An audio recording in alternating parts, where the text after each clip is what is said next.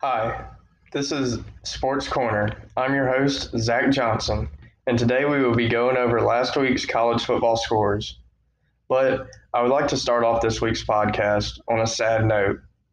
On Saturday, Alabama wide receiver Jalen Waddle waddled off the field in possibly his last football game in an Alabama jersey. On the opening kickoff, Waddle fell to the ground and immediately grabbed his ankle. It was later learned he suffered a broken ankle and will not return this season. This is a huge blow to Alabama's explosive offense. I wish him a speedy recovery and roll tide. Now let's get to some scores in the SEC. Alabama spanked Tennessee 48-17.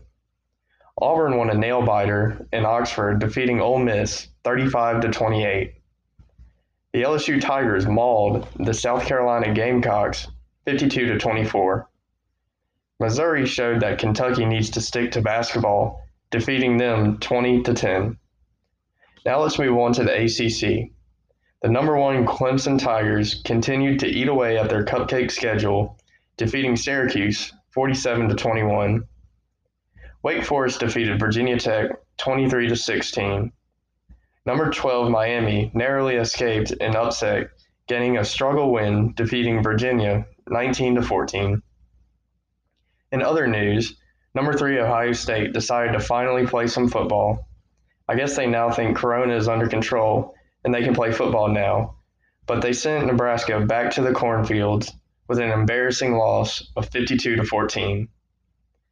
And on a more embarrassing side of football, number 8 Penn State goes down to an unranked Indiana after Indiana's quarterback stretched to great lengths to score the winning touchdown. Maybe Penn State was better off not even playing football this year.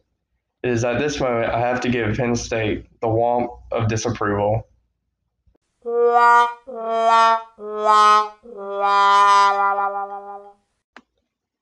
And that is it for this edition of Sports Corner. I'm your host, Zach Johnson. Roll Tide.